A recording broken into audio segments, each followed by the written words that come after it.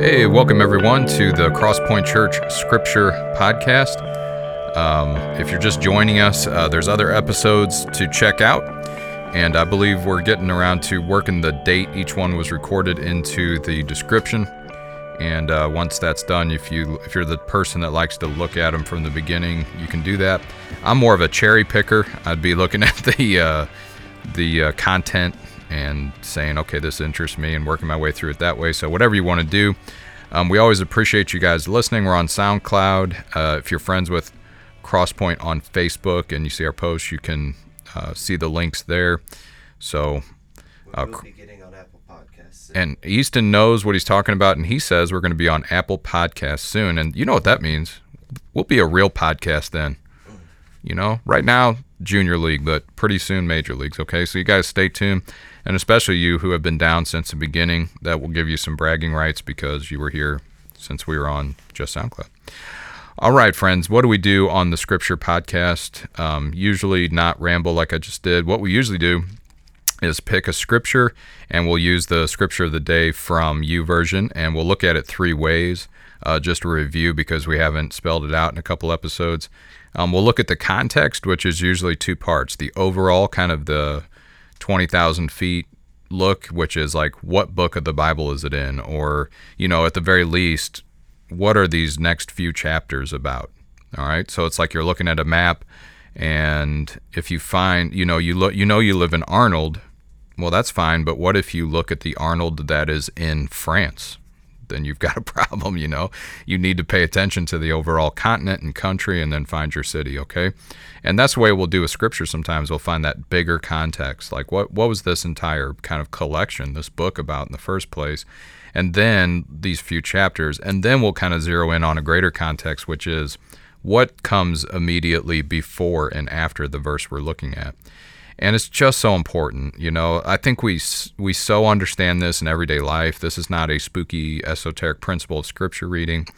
It's just a great common sense thing. And one of the best ways I can think of it, I'm raising 5 kids right now, and kids love to come in on the middle of a conversation that doesn't have anything to do with them, pick the one sentence you just said, and then go, what are you guys talking about?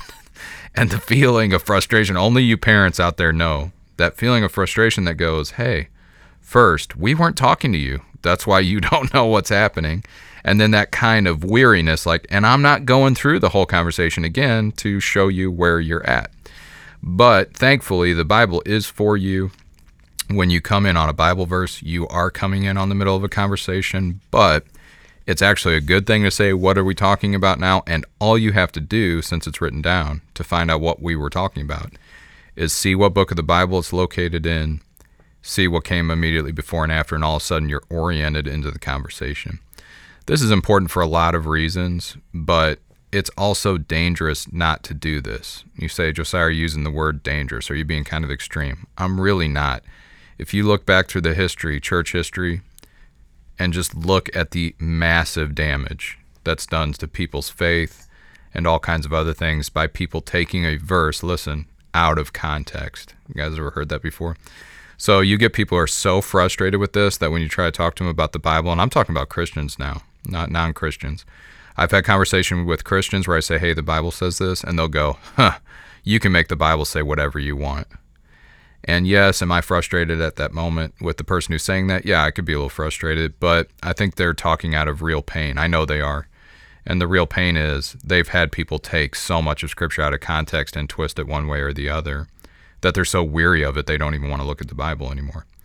So I understand that, but we've got to battle against that. We need to discipline ourselves and not lift Bible verses out of their context and make them say whatever we want them to say, because it is a belief of Orthodox Christianity. And by that, I'm not talking about, you know, Russian, Greek, Ethiopian Orthodox church denominations. I'm talking about, you know, Orthodox, we believe in the Bible as the Word of God. Christians believe that the Bible is a coherent teaching and a coherent, internally true story from beginning to end.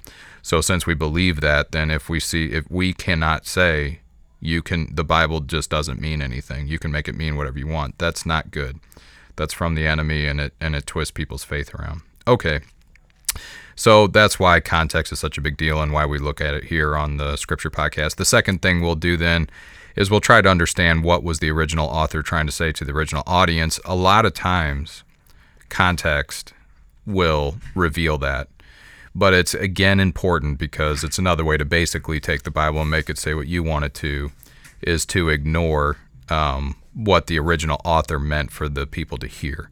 So if you ignore that, then you can say, oh, no, this scripture is for me. It's like, no, it was originally for, so like if we're looking at one of Paul's letters, it was originally for his church. So you got to go, okay, it was originally for his church, and that has a lot to do with its meaning, okay? If you open a love letter from someone else to someone else, you can't go, this person loves me. You don't know that.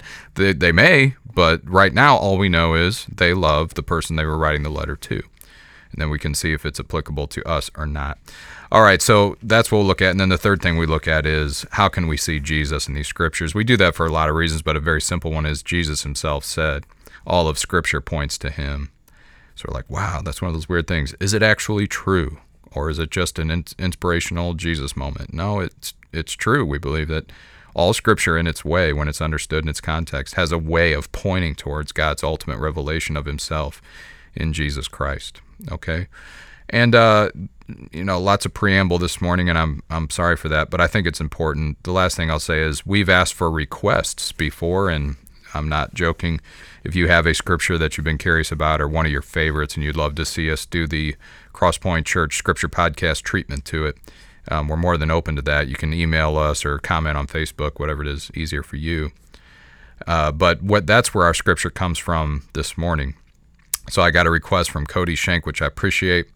And his was from Proverbs, which is just such a great book, man. If you are one of those people like, I just don't know, sometimes the Bible's hard for me, work your way through Proverbs. I mean, there's just so much interesting stuff in there. You just take your time and work your way through there, especially if you're afraid of the Old Testament. If you're one of those people who's like, I just don't know, I've never had a lot of exposure to the Old Testament, I don't understand a lot of it, man, Proverbs is a good place to start.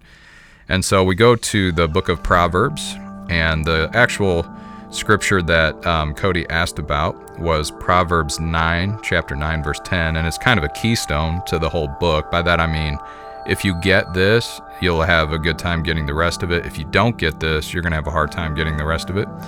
And so Proverbs chapter 9, verse 10 says, "The fear of the Lord is the beginning of wisdom, and the knowledge of the Holy One is insight."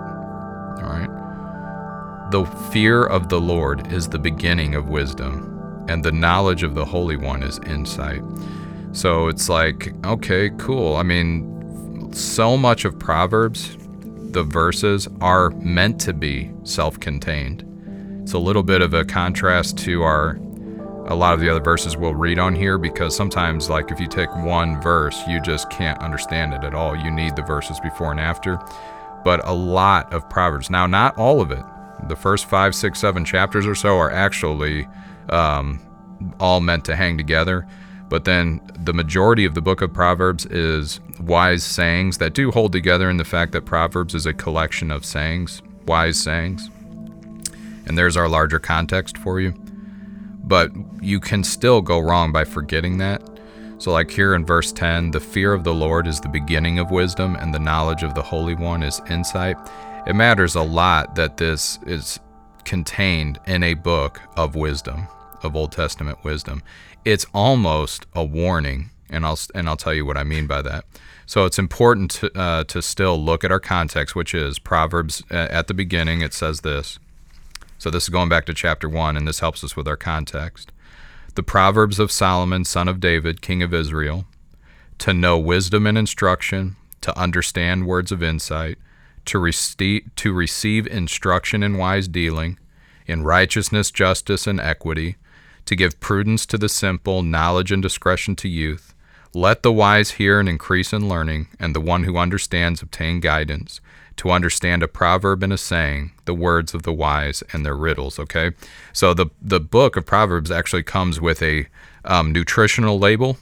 You know, you could pick up your food at the grocery store and you turn it to the back. If you care about what you're eating, you turn it to the back and say, okay, what's in this? It says it's a health bar. Okay, health bar, turn it back to the ingredients. Oh, it has 50 grams of sugar in it. No wonder I love these health bars. I feel like the front is not telling me the truth, so I'll look at the back, and it has to tell me the truth because the FDA says so. Okay, so when you look at the beginning of Proverbs, if you get confused like, well, what's this all for though? Or how can I know what this is supposed to do for me? It's nice because Proverbs comes with that ingredient label. And it says it's going to help you in wise dealings in life and righteousness and justice and equity and giving prudence to the simple and knowledge and discretion to young people. And it calls out to say, if you're already wise, then hear this book and increase in learning. And the one who understands will obtain guidance here. This is going to help you understand a proverb and a saying and the words of the wise and the riddles. And that could be it. That would be the stop there to say, okay, so this book is just for me to be smarter, for me to gain wisdom, for me to not make as many mistakes as I do in life. Because trust me, all through Proverbs, you're going to find that it is telling you that. Like, look, it says things like, foolish people stumble into trouble and get hurt, and they don't even know what they stumbled over. Wise people see adversity or problems coming, and they prepare for it. It just says simple stuff like that you can't believe is in the Bible. Because with the Bible, you're used to a lot of, okay, I have to know the theology. What is God saying here? What's this ancient culture about? In Proverbs, you get some immediate, just like, here, dude, you need to hear this. It's kind of like your older uncle is sitting you down being like, you need to understand why you keep messing up your life here. Here's some few things you need to know. So it's very earthy, and it's very usable, and it's very practical. And you could get lost in that and think that's all what Proverbs is for. But we don't forget that Proverbs is in the Bible.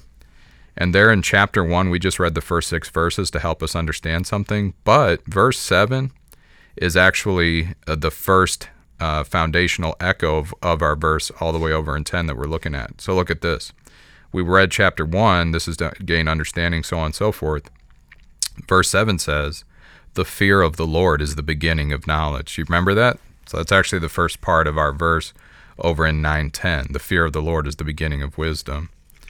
The fear of the Lord is the beginning of knowledge. Fools despise wisdom and instruction. Okay? So even though 1:7 is not our verse, let's just look at it real quick. It's a 2-part thing. And it says that the fear of the Lord is the beginning of knowledge. So if you don't fear the Lord, what do you not have? And I can hear all of you good students at home going, knowledge. You don't have knowledge if you don't fear the Lord. Well, what about if you're the smartest person on earth? The Bible, the book of Proverbs says to miss God, to not know him, to not understand the creator of everything and the person in whose image you are made. If you don't know him, you don't really know anything. Isn't that frustrating? That's so frustrating.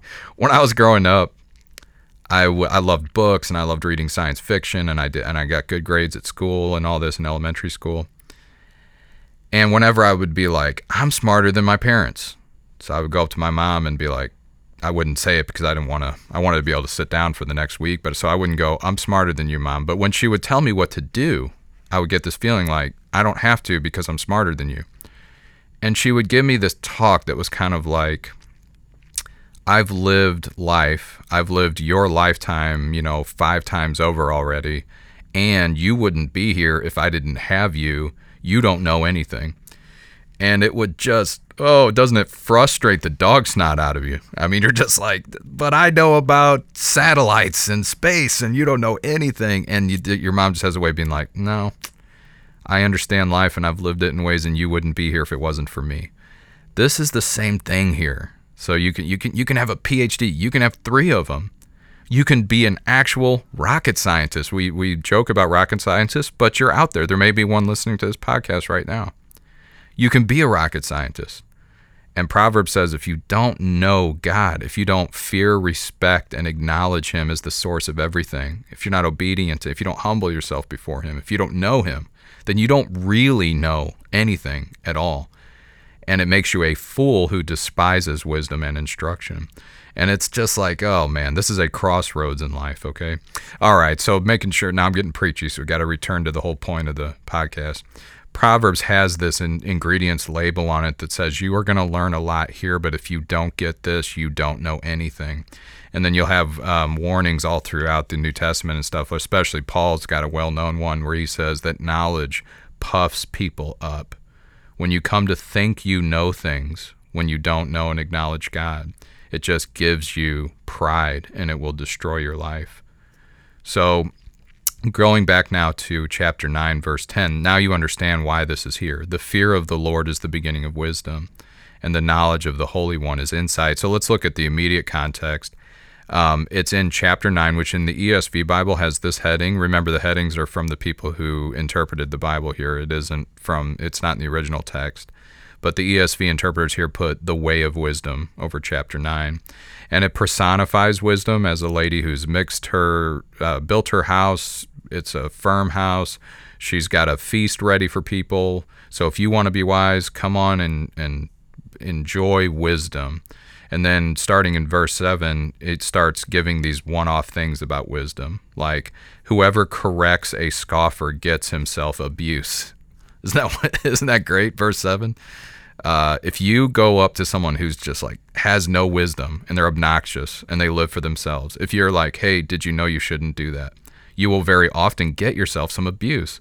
And if you've experienced that in life and been like, that's not fair, why does that happen? You should know that all along, if you would have just read Proverbs chapter 9, verse 7, you would have known that already. It warns you. And now, if you really want to dig deeper, you could think of times in your own life where you were a scoffer. You didn't get it. This is probably around the time you were a teenager.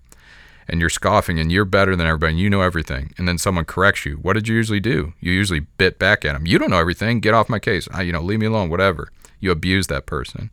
And whoever reproves a wicked man incurs injury. So here's a basic earthy warning from chapter 9 that, wisdom is great. And if you find somebody who doesn't have it and they're fine with that, when you correct them, you could end up getting hurt for it. Isn't that wild? And then 8, do not reprove a scoffer, or he will hate you. But if you reprove a wise man, he will love you. And you got to think about, okay, who do I really want to be friends with? Verse 9, give instruction to a wise man, and he'll be still wiser. Teach a righteous man, and he will increase in learning. So these are kind of like instructional, foundational things about wisdom. And that's why verse 10 is in here. It's also a foundational thing. Like, hey, there are some wicked, foolish people that if you try to make them wise, they will just hate you and abuse you. There are some righteous people who, if you correct them and give them wisdom, they will love you and they will grow wiser.